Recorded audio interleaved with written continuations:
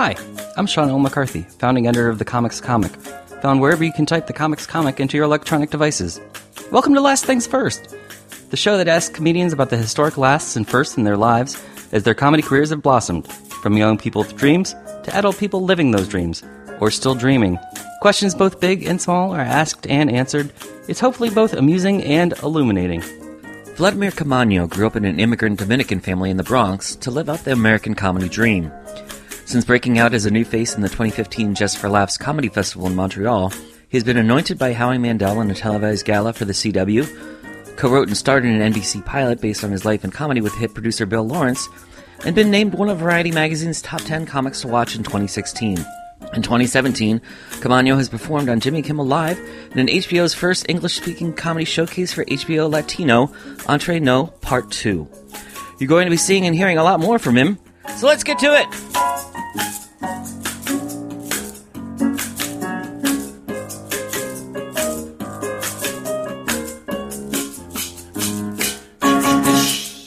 All right, Vladimir.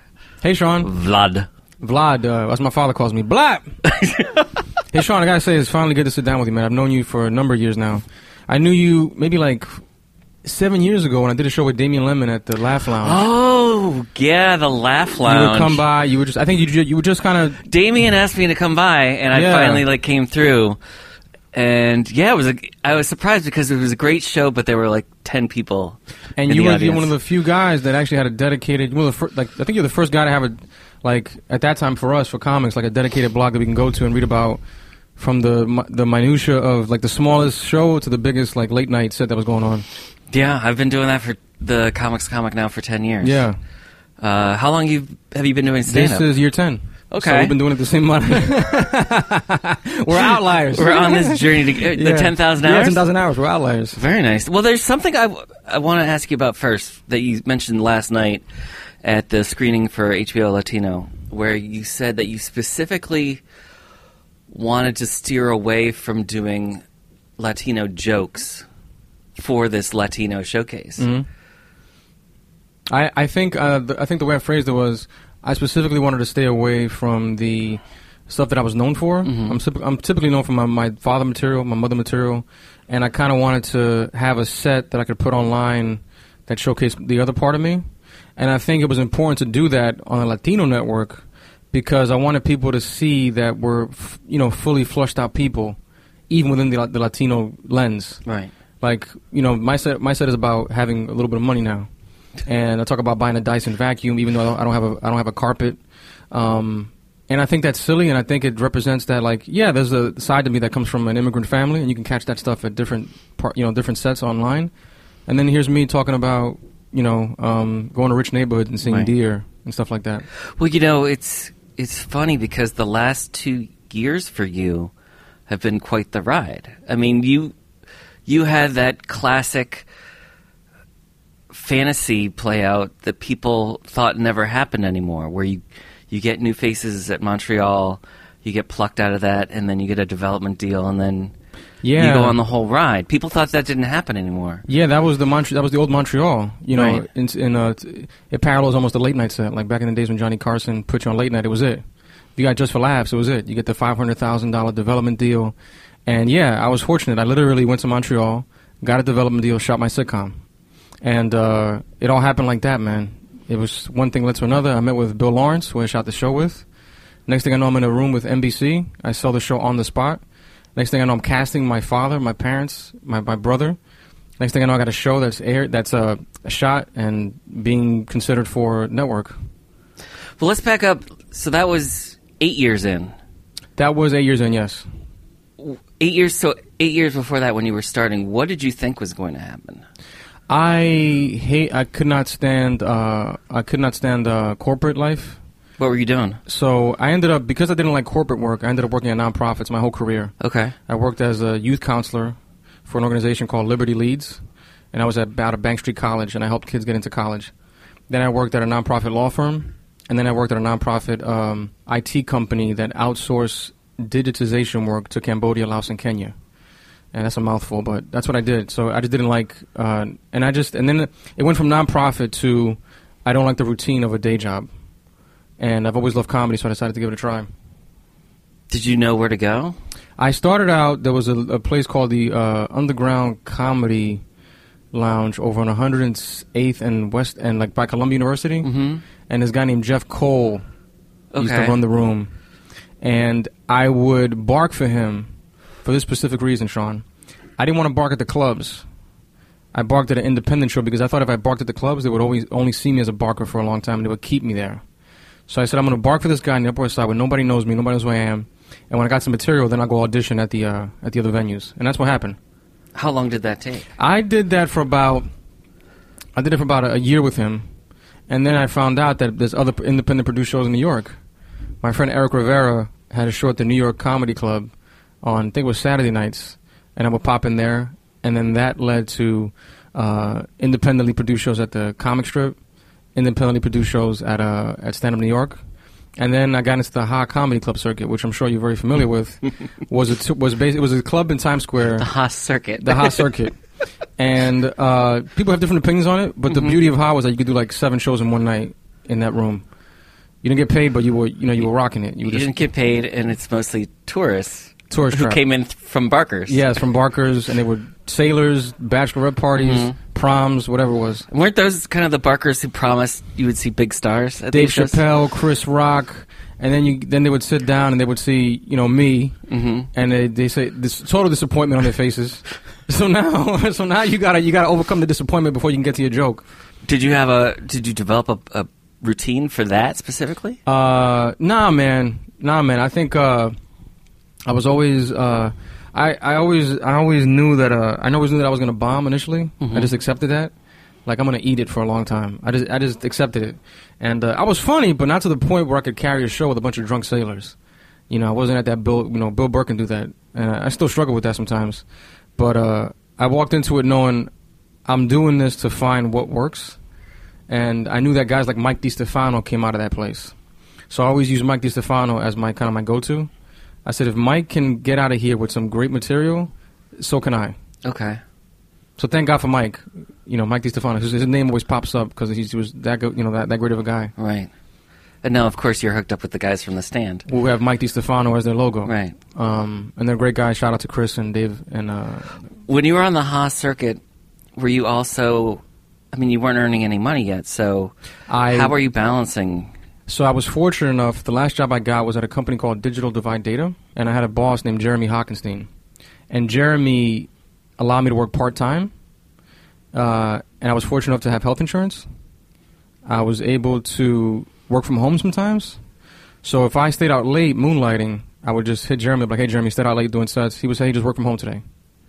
And I was with him for about, I think, 5-6 years, grinding it, making money. And it was due to his help that I was able to kind of find the space to not burn the candle at both ends.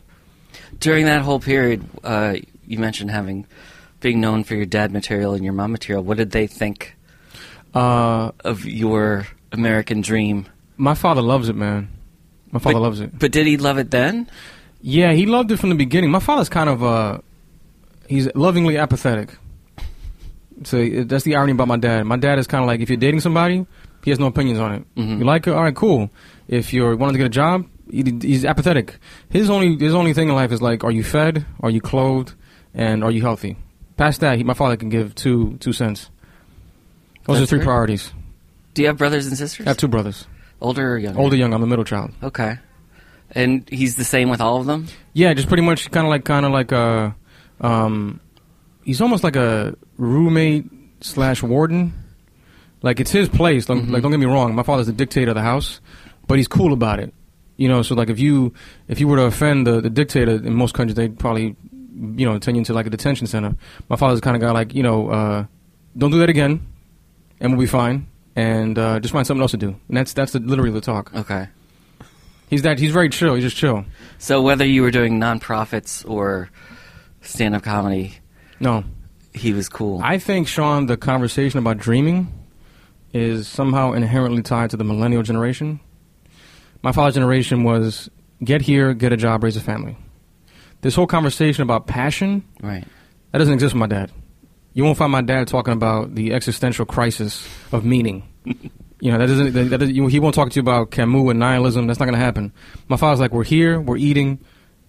In some ways, he's kind of like a Buddhist. He's like a weird working class Buddhist. He's like your bowels are moving, you can see, you can hear, you're in good health. What more do you want? It's almost like a grumpy gratitude. Working with all those nonprofits before you started comedy, did that give you a different perspective on what you wanted to talk about, or how you talked about it? You know what's crazy about this, Sean? Like the nonprofit circuit, I say like it was like a circuit. Yeah. Taught me about business, oddly enough. It taught me about because I used to file the taxes for the nonprofit. Okay. I did IT work, but also did like executive assistant stuff. So I had to file like the 990s, and it was a startup. My friend, my boss Jeremy, started it. He was an entrepreneur. So I saw him literally what it took to organize a business, which I ended up doing. You incorporate, you got to file your taxes, mailings, newsletters. He would have to go out and get donations as it was a nonprofit. So networking. So from that, I took all what I learned from him, and I still do it. I just put it over into comedy. What apps to use. Jeremy used to have this thing what he would say is called tools for living, and he would sit the staff down. He would pick a topic to talk about: retirement, tech apps, and he would tell us about index funds. Like don't put your money in the market, and like just don't pick stocks, buy index funds, and all that I learned I put into my business. You know, like just how to pick the best flights. You know what are the best credit cards to get. Jeremy was real big on credit card points. So he would look at online for which credit card had the best point reward for the initial sign-up. He would say, Vlad, the Chase Sapphire card right now, 50,000 points for the first $1,000 you spend in 3 months. Go get it. And I get that card, and I would get the 50,000 points, and I would use that to fly to gigs. So little things like that he taught me and ended up incorporating into how I run my business. Very nice. Yeah. At what point did your business become profitable, your comedy business? When I got my pilot. Okay, so not until after New Faces. I literally quit when I had to shoot the pilot. So I wrote the script with Bill Lawrence. NBC picked it up. That January, I called Jeremy. I said, "Hey, I gotta go to Los Angeles to shoot my pilot. I don't mind working remotely, but chances are I'm not gonna be able to do a good job about it." And he was like, "Hey, you have my blessing." Okay. And then with that influx of capital and the exposure I got, I was able to one, pay my bills, and two, I was able to get more gigs because of that one opportunity. But before that, you had to get New Faces to get seen. Correct. How many times did you audition? That was my third year. I auditioned 2 years for Jeff Singer. First year didn't get it. Second year didn't get it. Third year I got it. Did you know that third year you were going to get it? I crushed at Stand Up New York. It was me, Leonard Oots. I'm trying to think who else was in that lineup that year in that showcase. And it was one of the hardest sets that I did. You know, like I nailed it. I hit all my notes. I feel like I picked original material. And I got the call that I got it, you know, and I was happy with the way I got it. I was like, oh, I definitely crushed it. I felt like I deserved it. When you were heading up to Montreal, so did you fly? Did you drive? I flew, man. I heard of comics like driving. Listen, I can't sit down for more like, you know, that 5-hour trip stuff. I told Chris and Dave, my manager, I was like, we're flying, dude. And they were shocked. They were happy. They're like, we're flying this year? You know what I mean? We're flying? Because they'd have to drive and go through the border, that whole nonsense. They're like, no, dude, we're flying. And I had points because of Jeremy. So I'd use my points. I got to Montreal. We went in like bucks, like real bucks. Went through immigration like executives do. Right. And we went in there. We got there an hour and a half. We had time to eat lunch and hang out. How nervous were you before that first showcase? I mean, you talked about how, you know, as a new face, you only get the two slots guaranteed. Yeah. So what was your thinking before that first? My thinking was I just have to do what I practiced. Mm-hmm. I got to be a nice guy. I got to say hi to everybody. I got to remember people's names. Those are things I focused on. So that's all the offstage stuff. All the offstage stuff. Saying hi to people, inviting people to come see my show, knowing who the agents were, and really trusting Chris and Dave, my managers, like not overstepping what I needed to do. So if I saw an agent, I would just refer them to Chris and Dave. You know, luckily I was in the management section of the New Faces. But I think for me, they also prepped me pretty well. They let me know that the New Faces show is industry. Chris and Dave? Chris and Dave told me that it's very industry heavy, so you may not get the laughs you expect. And that is no indication of how well you're doing. So I went, and I had to open up the show. Alonzo Bowden was hosting. And I opened up, and the laughs just weren't what I thought they were going to be. And I walk out, I go to Chris and Dave, I go, listen, I'm not going to tell anybody else this, but I feel like I didn't really nail it this time, the way I did at the showcase in New York. And they were like, don't worry about it, the conversations are going to happen. And sure enough, conversations were happening. And like they say in Hollywood, no news is good news. So I didn't hear anything. And then fast forward, Chris is like, hey, Warner Brothers wants to meet with you. You know, so there's this perception among comics that like I got to kill in order to do well, and that's not the case at all. You know? Although you did get that gala that was then taped. I was the only one to get I got the gala that year, which they reserved one spot every year, but I was the one. I think I was the only new face to get it that year, and with Howie Mandel. And on the TV show, they film Howie Mandel giving you this big speech. Yes. After your set, saying, "I witnessed history." Yeah. in that moment, you know you're on camera. Do you think that this is all a big smokescreen and Howie's just playing to the camera, or did you feel he was sincerely? I'll tell you how oblivious I was. I knew Howie to be a germaphobe, and I was eating a carrot, and I was so caught off guard, I forgot he was a germaphobe, and I went in for a hug, and he hugged me. I said, "Hey, can I get a hug?" Yeah. And when I look back on it, I was like, I don't even remember asking Howie Mandel to give me a hug. You know what insane that is? Like Howie is, Howie's very about like keeping himself protected and clean and germ free. Right. And he gave me a hug. And when I walked out, that's what's special about that moment to me. That was a sign that I actually did well. That he wasn't just doing it for the cameras. The fact that he hugged me said to me he genuinely enjoyed my set. It wasn't some TV stuff that they wanted for the cameras. This guy hugged a dude full of germs, and he did it honestly. And that's the priceless moment of that clip. Okay. Yeah, him hugging me. And then how long after that did Warner Brothers come calling? Montreal was in July. It's always in July, right? I had my first development meeting with Warner Brothers in August. So pretty quick. Pretty quick, and then we pitched to NBC in October. And how did you get matched up with Bill Lawrence? So basically, Bill Lawrence had an overall deal with Warner Brothers. And there was a woman by the name of Jana Steele in Montreal who saw me. And Jana was in the development team at Warner Brothers. They had the conversation amongst their team. And then Liza Katzer, who's Bill's development executive, saw me as well. So Liza and Jana said, hey, this is a good pick. And Liza was a huge champion as well. Liza said, I really like Vlad, and she's the one that kind of brought me to Bill. And Liza does a good job of catering comedy to him, like kind of being his eyes and ears. And then she brought me to Bill. Bill loved me. The development team loved me. And then Peter Roth, the head of the studio, loved me. And then from there, we just took off to NBC. Did you know much about Bill's track record? You know, I saw all his shows, but I didn't know he was the guy behind them. Okay. I saw Scrubs. I would watch Scrubs when I would come home late at night. They would rerun it. I saw Spin City. I saw Cougar Town. I saw some of Ground Floor. I saw some of I saw the trailer for Surviving Jack, and I always wondered what happened to that show. And it was all Bill Lawrence. And then, you know, Dave says to me, hey, Bill Lawrence wants to work with you. I was like, who? And then I looked him up, and I was like, oh, my God, the Bill Lawrence. And then I met him, and just a great guy and an expert salesman. And at the time, he was still working on Undateable?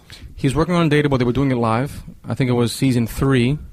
And so he was used to working with stand-ups. Yeah, he had done Undateable live. Ground Floor had Roy Scoville. And he did a couple other shows with stand-ups. I'm trying to remember. He developed a few other shows with stand-ups. He did one with Tommy Johnigan that didn't get picked up. Okay.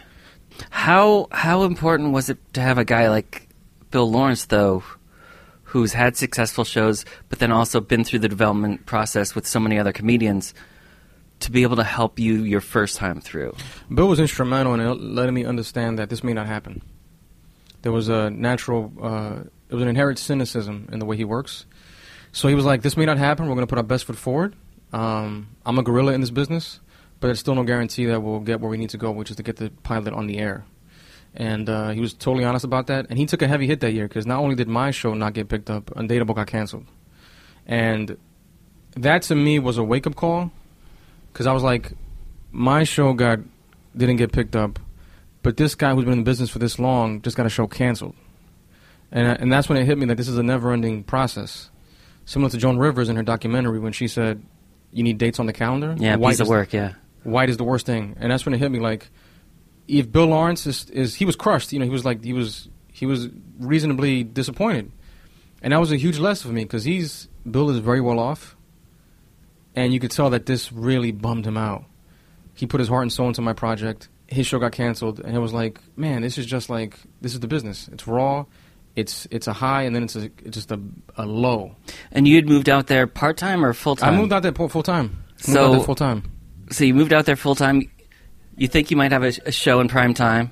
Yeah. And then it's gone. Then it's gone. Totally gone, man. And, you know, we tried to resell it. Didn't happen. and then we're working on redeveloping it now with another company. Try to figure that out. So I had a gig at Crackers when I found out in Indianapolis. In Indianapolis, when the show got canceled. This is to tell you how great comedy is. You go from Hollywood to Indianapolis, and I'm crushed. And this is why I love Dave and Chris so much. They literally flew to Indianapolis to be with me that weekend because they knew I was devastated. And we processed the loss, and we talked about next steps. And it took a while. I had to. I remember I was offered to audition for this role in a multicam, and I was like, I'm not even doing it. Like I just, it wasn't a straight offer. I had to audition, but it was a good project, and I just packed. Cause like the thought of doing somebody else's multicam was just like couldn't process it. I was so hurt by the whole thing. Did that show end up going? Yeah, it was disjointed. Okay. And they wanted me to read for the kid playing Kathy Bates' son. No guarantee I would have got it, but it was a Warner Brothers show. Right. They just did a great pilot with me. Hey, maybe there's a shot here. And I told Chris Niv, I was like, I just can't. If I got that part and I got it, and I'd be like sick to my stomach. That's how bitter I was at the universe. I was like, what did it take for that bitterness to finally relieve itself? I started to realize that I started having conversations with other people in the industry, and I realized that I was one of the few people that thread the needle. To get a show even shot to pilot, to be the lead on it, to be number one on the call sheet, to be a producer on it, to take that and be in the Writers Guild is almost close to impossible. That's when it hit me. I was like, oh, this is like a shot in the dark. And I did it at the highest level. And everybody loved me. I then got signed to one of the biggest agencies. I went to William Morris after that. And I said to myself, wow, I accomplished something really, truly remarkable. And I was having conversations with showrunners and producers now and writers. I was in a whole new network now. And it was legitimate. I was talking to people that couldn't get shows bought. That season, they would, established showrunners. Hey, I tried to pitch to NBC, they wouldn't take it. I was like, I just sold a show to these, and these guys, like, experienced guys can't get a show picked, sold. And when that hit me, I was like, oh, I got something here. I got something ahead of me. I got a good future ahead of me here. I just got to put my head in the dirt and just be a good guy and write. And you said you're still working with Bill on redevelopment? No. Bill since moved on. Okay. We're still amazing friends. I see him at the gym. That's also a good sign you're still cool with somebody. I mean, you can see him at the gym and say hi and talk for a little bit. If any projects come up, I can always send Bill pages like, hey, Bill, take a look at this. And Bill's always kind enough to look at it. Anytime I need advice, I call Bill up. Jeff Ingold is also there, great guy. So now, through Chris and Dave and other people, we're working on finding a home for it elsewhere. Okay. So what's next for you? I want to sell a show. I have 2 shows that I'm working on right now that I'm trying to sell. Acting. I just did a role in Brooklyn Nine-Nine. I just booked another show that I can't announce yet because they have like non-disclosure agreements. I did Late Night on Jimmy Kimmel, and I just did the HBO Entre Nos. So I think for me right now, the thing is to try to sell my 2 shows that I'm working on, and then to get more road work. How much time on the road are you spending right now? The summer was good. I'm doing Zanies next week, the week after next. So I would say it's been about once a month, which is good. Too much is no good. Too little is not great either. So it's like I'm right in the pocket. How does it feel coming back to New York? It hasn't been that long, but man, I always say this. LA, when you go to Hollywood, and then like you say, you thread the needle like that. You come into some money, you start wearing nice jackets. You saw that, Sean. Huh? You like that jacket. And then you come back here. Suddenly, we're just an avenue away from Times Square and Ha, but you're so far away from the Ha circuit. Yeah. LA in just a few years. And shout out to the Ha circuit because that was a huge blessing at the time because they got me the stage time. LA has car traffic, New York has people traffic, and I found myself that I'm so much more sensitive to people traffic now. The subway, the Starbucks, everything is just crowded, and I love coming here for the stand up, seeing my family, seeing the people I love. But outside of that, man, like LA's great. LA is great, dude. LA's great. So much space. The weather's fantastic. I read so much more. I'm a reader now. I got a Kindle. You know what I mean? I read like a book or 2 a week. I'm killing it. Do you feel any pressure to maintain yourself as part of the LA comedy scene? I would say that I always tell comics this movie, like coming to LA. Every comic says, I'm going to go out there, I'm going to be aggressive, I'm going to get all the spots. It's not going to happen, dude. LA is a scene similar to New York. You got to do your time, you got to network, you have to embed yourself. It's a transition period. I'm just starting out to get spots at the Laugh Factory. I get improv once in a while. I play a lot at the Comedy Magic Club. I do the Ice House occasionally. Flappers once in a while. The spots in LA, a good week is three times a week, Sean? 2-3 times a week? Mm-hmm. New York, you're doing 4 or 5 a night. You know, and I always tell people, like, yeah, but I was born in New York, and I did it for 8 years here. So it makes sense that I would get all those spots. You go to LA, you gotta pay the dues. You gotta either 7-8 years, whatever it is, unless you get a big showing, they can put you up at the Comedy Store. But I walked in there knowing that. I said I have to respect the fact that these guys are hustling to get their stage time, and it's a privilege for me for them to invite me into their circle. That's how I see it to this day. But I always tell guys, you got to be very patient. Don't go out there with that expectation, like, I'm going to get up there, 4 nights a week. You got to see how your gas is, and trying to find parking. Other than seeing your former showrunner at the gym, are there other people who are really good out in L.A. to kind of lean on for advice? Oh, Ron Funches, Tone Bell, Jeff Ingold, so many guys out there. Reggie Watts has been great. The development people at Warner Brothers, the creatives at NBC have been also super nice. What's the best advice they've given you so far? I think the best advice they've given me was telling me how much they believed in my project, despite the fact that it didn't go. And that to me was, I internalized that. I internalized the fact that, yeah, the show not getting picked up is no reflection of my talent. The show getting to pilot is a huge reflection of my talent. And that was the best thing they gave me, because I was like, oh, I can survive. I can actually survive here and keep getting work. So on the flip side, an aspiring comic comes up to you after one of these panels or screenings and says, hey, I'm just getting started. What do I do? What's the first thing you tell them? That's one of the hardest questions to answer, Sean, right. Because the cliche answer is, oh, keep getting up and all that other jazz. There's something called survivorship bias. We only look at the people that make it. But there's more people that don't make it than make it. Same goes for stocks, same goes for basketball. So this is not guaranteed. I'm not guaranteed right now. And I try to tell people that. I tell people, like, it's a lifestyle. It's not a hobby. It's a waking up at a certain time. It's going to bed at a certain time. It's hanging out at the clubs. And it's a scary thought, because you may not make it.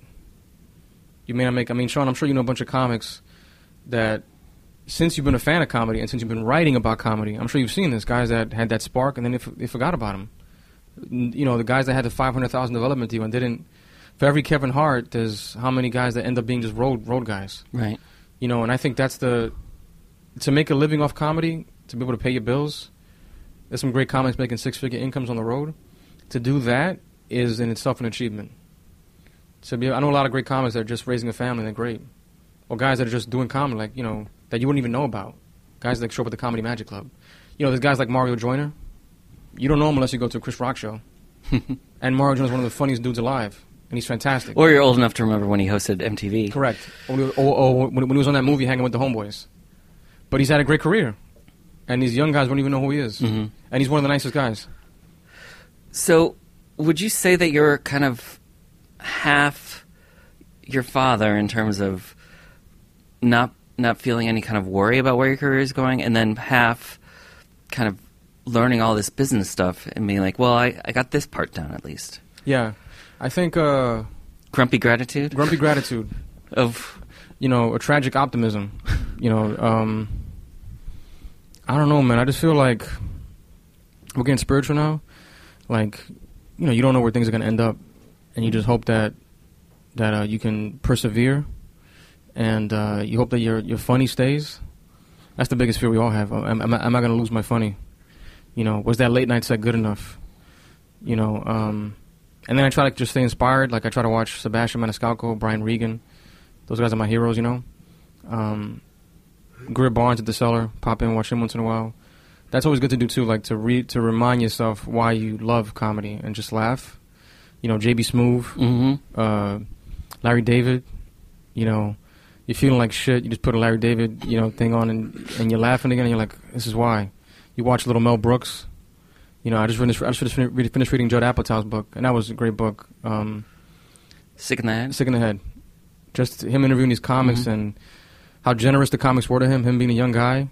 And then what's great now, too, is to watch these old comics come back because of Netflix, to watch Jerry do his hour, to watch, to hear about Kevin James getting a deal. Brian Regan's going to do his hour. It's coming out, I think, like November. Right. And it's like, oh, comedy is vibrant. There's a home for this. Sarah Silverman's still working, and she looks like she's 20. So all the positive signs are there. What does success look like to you? I would like to be a showrunner one day. I'd like to, after doing stand-up and acting and maybe selling and developing my own shows, I'd like to help other people out. I would like to be a Bill Lawrence, where I take a young writer or a young comic, a young inspiring talent, and develop a show with him and craft a story that works for television. Well, I hope we get to see your TV show first. Absolutely, that's the first thing, man. I want to tell my story. I want to bring the Bronx on the map. Well, I'm glad I can share at least a little bit of it right now. Yeah, and Sean, thank you for your work, man. Thank you for your commitment. I always go to your website, and I'm finally. It's so great to be able to talk to you finally. Oh, it was completely my pleasure. Thank you, brother. Thanks, Lon. Thank you.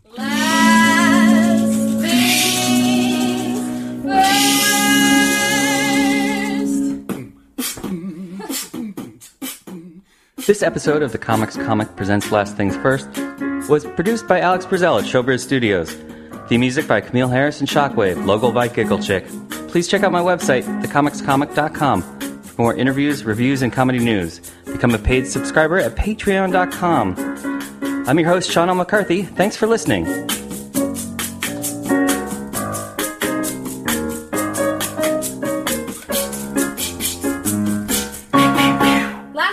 Last things first.